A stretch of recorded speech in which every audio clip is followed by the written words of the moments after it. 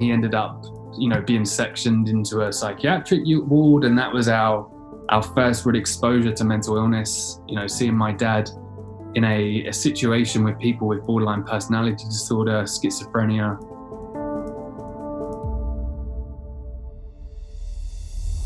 Welcome to the Adversity to Advantage podcast. I'm Petra Belzebor, and this is the place to discuss tips, tricks, and hacks to build your resilience through your worst rock bottoms and get you to a place of success. I'll be interviewing people from all walks of life, professionals, individuals who've been through their own adversity, and allow them to share their authentic and real-life stories, opinions, and ideas about how to utilize our worst rock bottoms and allow them to catapult us into success. Welcome to the show.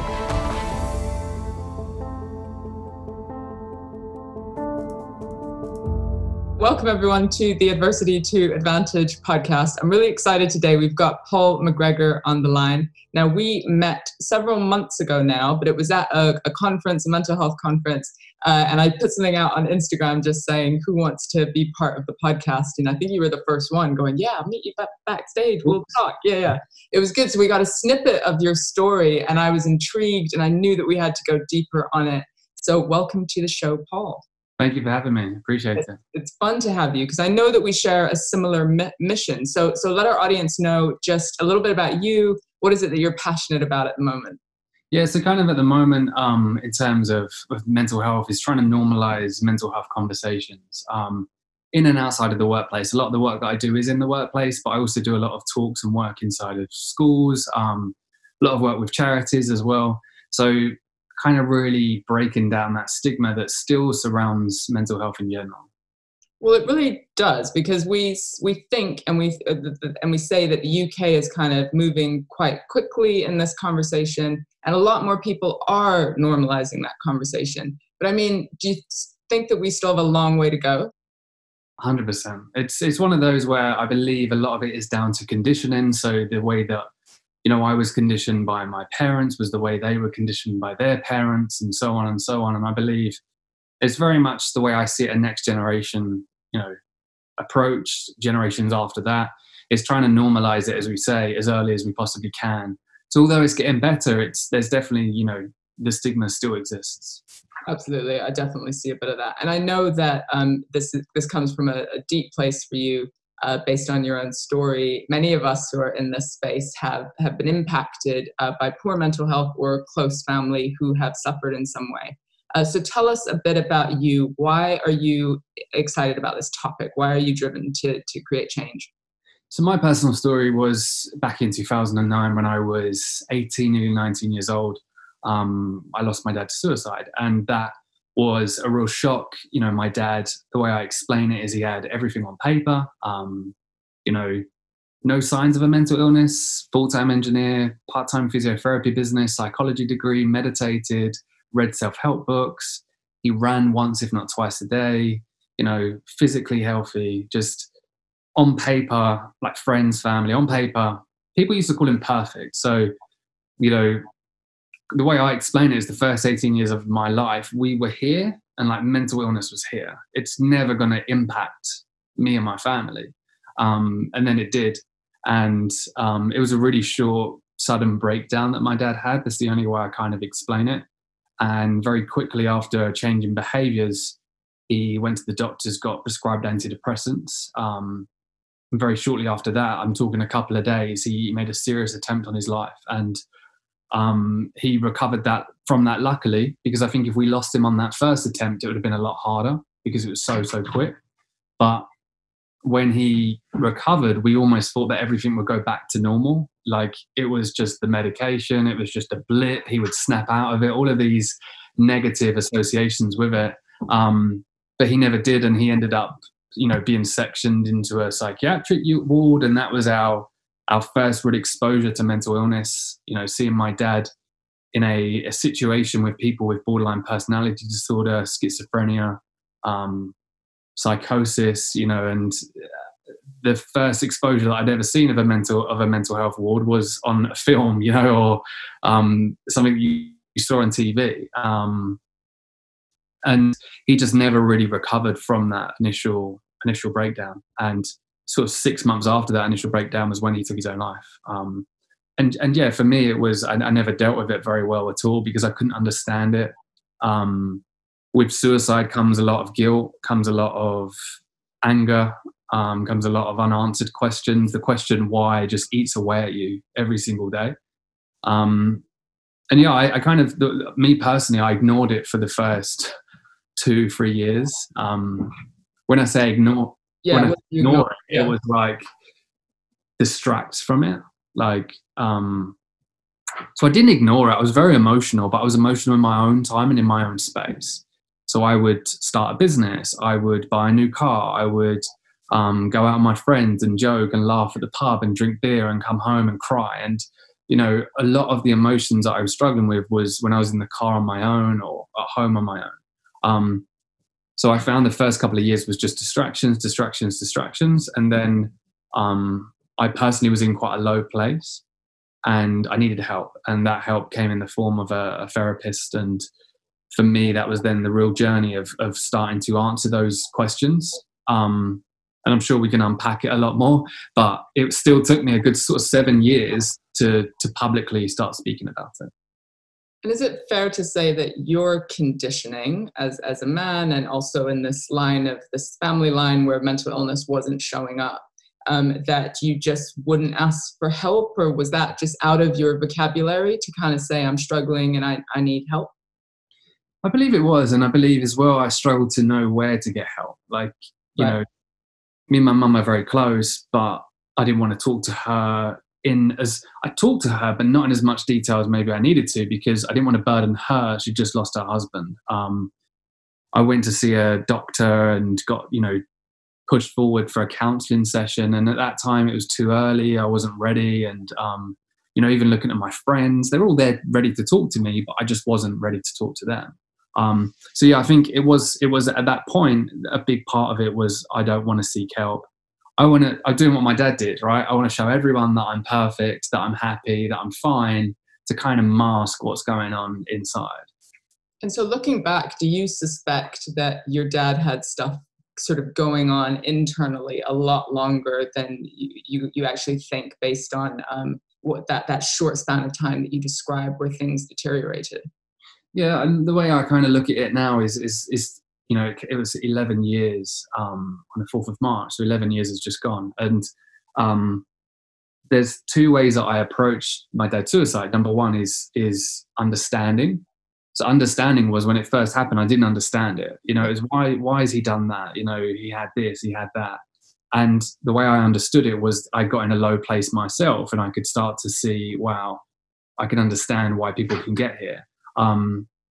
You know, suicide is selfish. Like, that was what you're conditioned as well when you're kind of growing up. So understanding, and also, as you said, knowing that my dad was very unwell. My dad didn't want to die. My dad felt like he was a burden to all of us. He still loved us, but he was very unwell and he didn't get the help that he needed. So he obviously had a lot going on that we didn't know about. And again, I don't think that's our fault, because we wasn't educated to understand and spot the signs. And then the second thing is acceptance, accepting that I'll never know why. I'll never know what was going on in my dad's mind the day that he did it. And when I was trying to answer every question, that's when it becomes unbearable, because I'm never going to get the answers to every question. And you were trying to answer them sort of in your own head, you know, just swirling round and round, rather than kind of hearing yourself speak and getting the support to kind of decipher what was going on in your head. And exactly. Keep it in, right? That's where it blows up even more. And I mean, I'm just saying this as from what I maybe understand, but this may not be correct. My dad, I've over the last 2 years, I've met a lot of people with OCD. Now, my conditioning around OCD, even the first time I ever delivered a talk, was if you struggle with OCD, you're clean, you want stuff in the right orders, that's OCD. Yeah. And then since I've been on this sort of journey, I've met people with OCD, intrusive thoughts, and, you know, different versions of the illness. And my dad ticks a lot of those boxes. Like, my dad was very obsessive in the fact that he ran every day, twice a day, but he had to run. There was a story that my mum told me when my brother was just born and she was struggling, like as a newborn, to deal with it. And she said to him, I need your help. And he was like, I need to go for a run. She was like, no, if you go for a run, like your bag's going to be packed and all of this. She never did do that, but he went for a run. He had to go for a run. Every day he had to run, write it in his book. Now, back then, that was my dad being a dedicated athlete, like sure, strong mentality. And even his best friend said to me a couple of weeks ago, he had the strongest mentality that he ever knew. Like he's never met anyone with such a strong mentality as my dad, which kind of played in my mind a bit, because how can you have such a strong mentality and take your own life? So I don't know. That's kind of a question that I will never ever answer. But speaking to a lot of people with OCD, I believe my dad may have struggled with that too. And in hindsight, and I want to go into just your journey of recovering from this, but was there a trigger? Because you said suddenly things changed and he was sectioned, and that's quite an extreme difference from what you're describing beforehand. In your mind, do you recognize now in hindsight that something triggered that to sort of move in that way? Yeah, I think it's a combination of, my dad just probably ignored, distracted. Like my dad was always busy. He worked in the evenings, he worked in the day, he ran, he never switch off himself. And and I'm almost like, is that him just having this stuff going on, and I've got to do this, and all of a sudden it becomes unbearable, and he broke. There's combinations of things like losing some money in the recession, nothing major, but again, my dad was very obsessed with money, saving money. The reason why I started my own business was my dad saved for an early retirement at 50, and he took his own life at 45. So he was super, super protective and obsessed over saving money. And then he never got to where he wanted to be. So like that, I think there's a combination. My nan got diagnosed with cancer, like his mum. I think there was a combination of stuff that happened that maybe caused him to have that break. But the scary thing for me and everyone involved in this story is just how quick it was. It was so quick from him being the dad that we all knew to being, the only way I was explaining it is like a zombie, just someone completely out of character and different to what he was.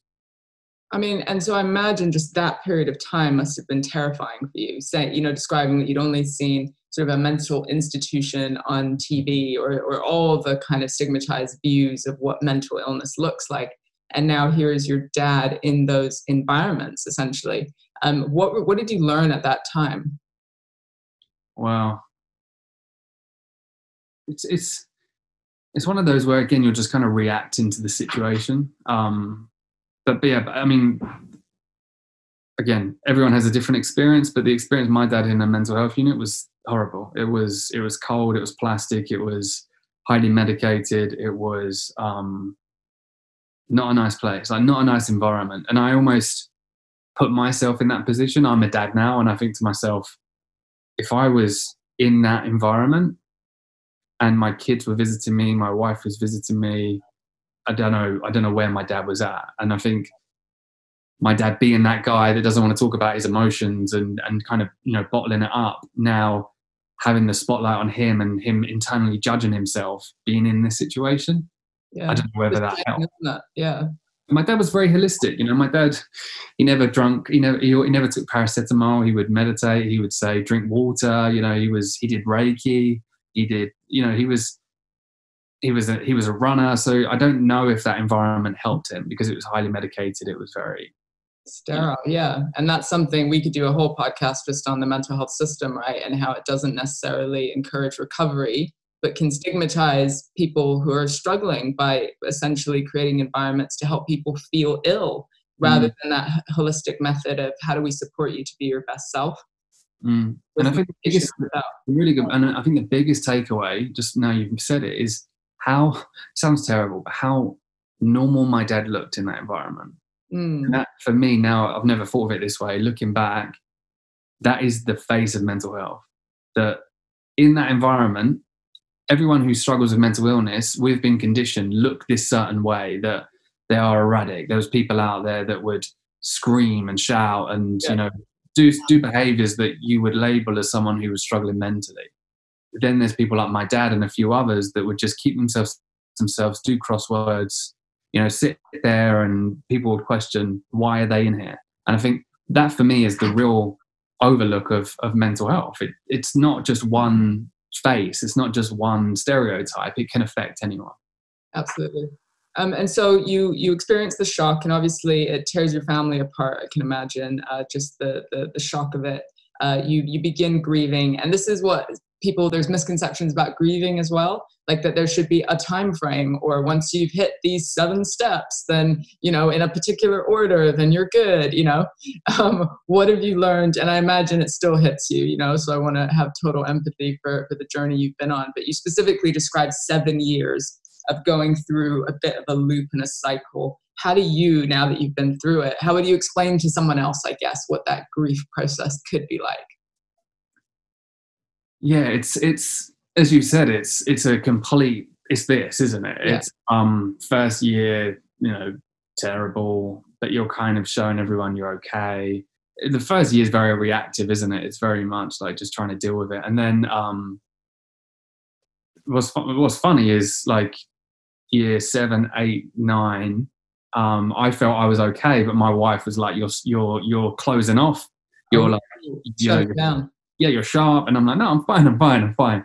I'm talking about it now. I'm out there in the workplace and etc. And she sort of noticed the difference. 10 years came round and I was like, I'm going to be fine. Last year was the hardest year that I've had for a long time. And I don't know whether it's because it's 10 years. It's kind of an iconic number. I don't know what got into my mind. Whereas the 11 years that has just passed was a really positive experience where I felt that me doing the work that I'm doing, I feel very close to my dad. I feel like, it's horrible what happened to him, but like your whole podcast is about this. It's, what happened to my dad is hopefully from social media and the talks inspiring other people to go and get that help that they need. And this year I felt very proud of him and close to him. And next year I'll probably feel crap again. It's like, you don't know. And this one guy told me a really good way of putting it as, imagine every year of grief, you go to the beach and you're there and the waves are sort of splashing you. And the first year you turn up in just your swim shorts, you're not prepared. And like the waves are splashing you. Next year you turn up and you've got, I don't know, a coat for afterwards. The next year you turn up, you've got a towel, a coat, a change of clothes. And then afterwards you're more prepared for the anniversaries that roll around. But yeah, like you said, someone says to me, it's been 11 years, you should be over it by now. You can't put time on grief. And that analogy is actually really beautiful in describing what it looks like to build resilience. It isn't a perfect, it's an experiment essentially on what your emotional health needs in order to cope with different circumstances. Yeah. And yes, the more you've maybe been through that, the more personally for you, I need time out, I need to speak to my wife, I need the therapist, whatever those things are, the raincoat, the towel, whatever it might be. But essentially it's going to be unique to you. Now, there's something I've toyed with because a little bit of my story. So being raised in a cult and all sorts of things that have happened to me. And I speak on stages and talk about my story and essentially have done, I think what you've done, which is find some nugget of purpose in the pain, right? So some nugget of like, okay, this terrible thing has happened. How do I now help others to live a better life? You're essentially doing that as well. But there's this double-edged sword, isn't there, between putting ourselves out there. You described feeling closer to your dad, feeling like there's some kind of purpose and message, right? But the flip side can be re-traumatizing ourselves or continually repeating the story of the tough times so that story gets stuck in our brain a little bit. And I sometimes feel both, and I'm mostly like mission focused. And then that one person will be like, don't you think that because you now have this vulnerability hangover and you did the big talk and you're crashing out, like, are you just a sucker for pain? What are your views just on that duality? It's a really good question. And again, it's like you say, it's the journey of learning it. It's the first time I did it, I don't think first time I shared, I never shared again for like 6 months after that. But yeah, like I remember, Mental Health Awareness Week's probably the same for you. It's, you need a week shut off. Every day, yeah. It's hard, and it's a really good question. Every time I talk, I learn something more about myself, which is a positive. Right. Especially if you do Q&A or podcasts. Like podcasts, I always say like therapy, right? You're asking me questions, I'm digging deeper, I'm like unpacking more stuff. Yeah. And sometimes when you do a talk and someone asks a question, and then you start to learn more and refine your talk, etc. But yeah, I completely understand. It's sometimes hard to always talk about it. It's sometimes I feel like, am I so obsessed with this mission now that it's taken over as well? Like I have obsessive traits as well, which are very serving in, if I want to do something, I'll try and make it happen. But is this now becoming my life? And if something, it's a really, really good question I've never thought about. But in terms of the balance, I do find it hard to balance both. But number one thing I try and do is put me first. And again, that's very unnatural in the way I'm conditioned. Like McGregors are very much people pleasers. My dad was, my mum is.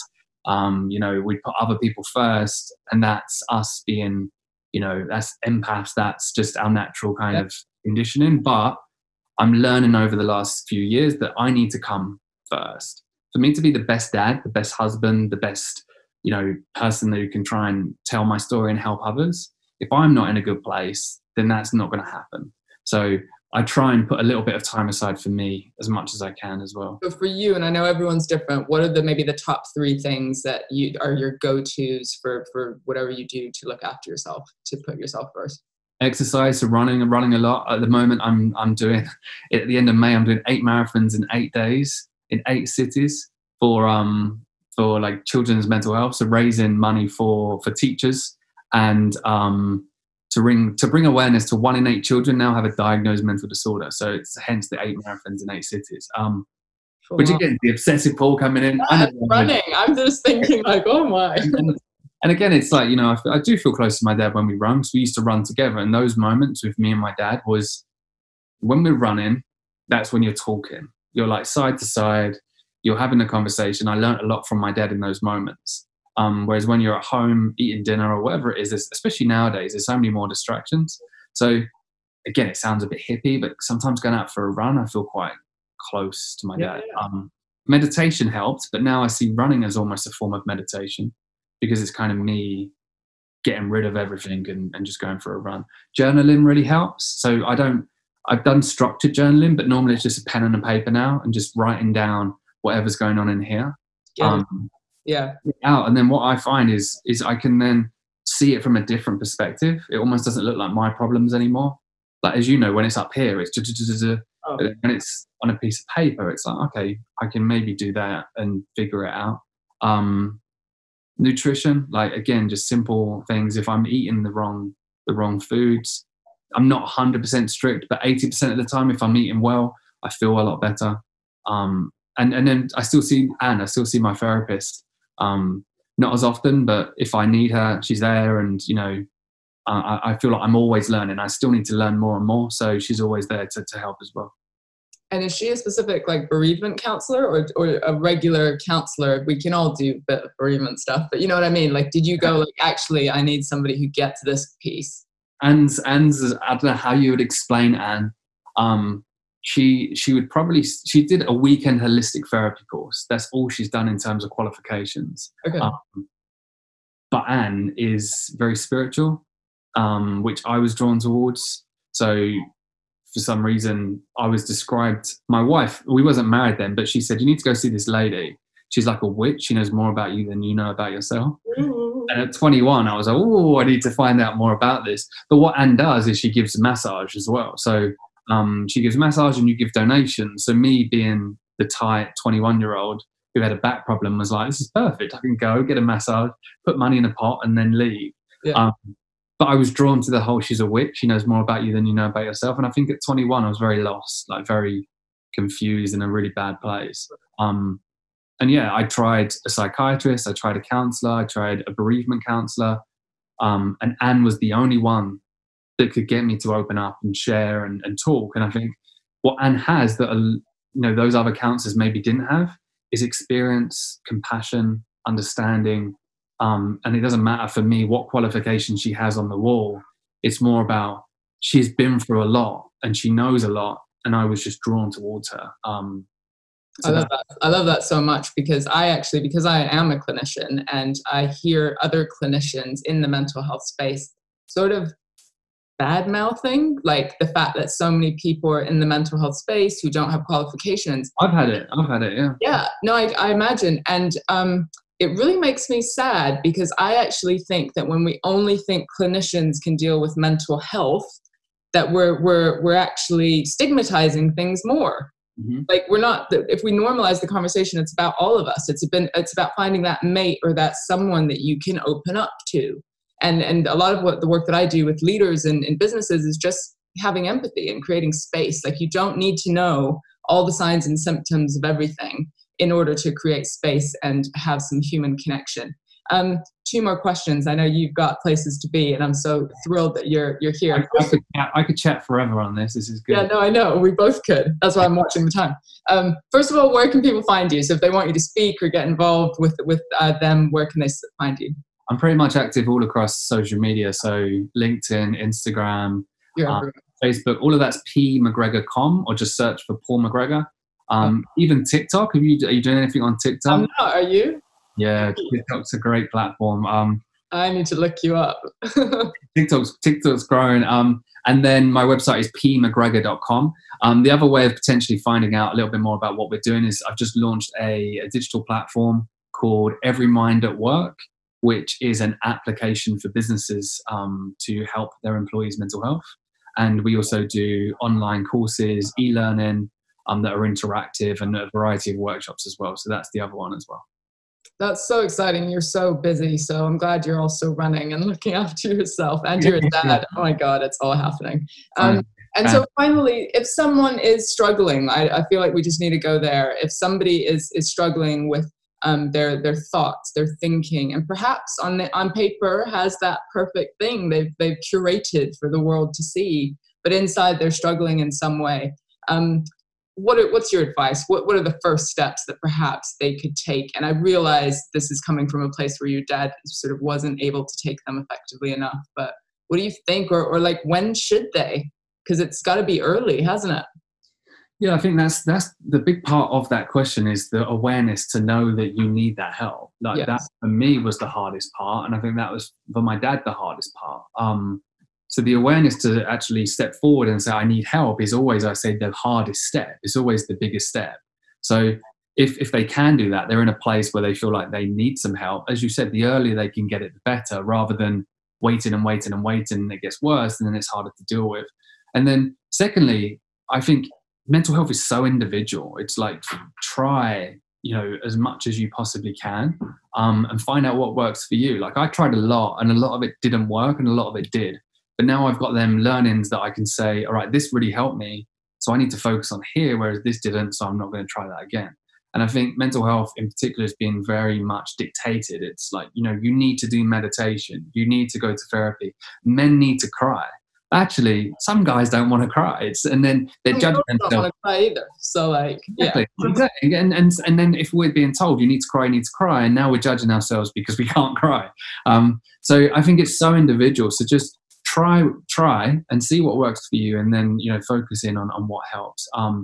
And even with therapy, for me, the beginning stages was writing it down. I didn't want to tell anyone, but writing it down was my way of expressing it, even though it was just me reading it back and then throwing it away.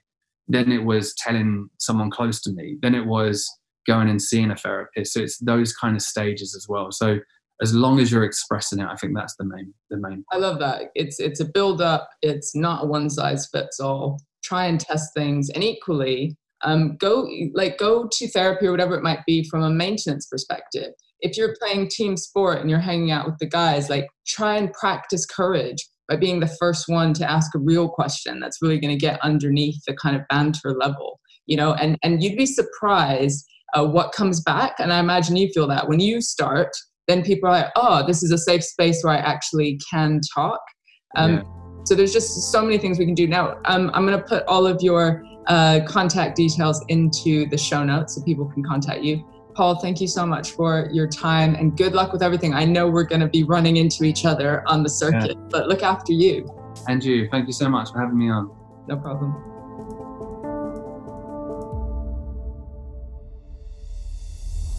Thanks for listening to the Adversity to Advantage podcast. Please do subscribe and review on iTunes. Every comment makes a difference. We really appreciate hearing from you. And please do get in touch through petravelzebour.com if you're interested in any training, coaching, therapy, or just to join the community and get more information on ways that you can build your own resilience.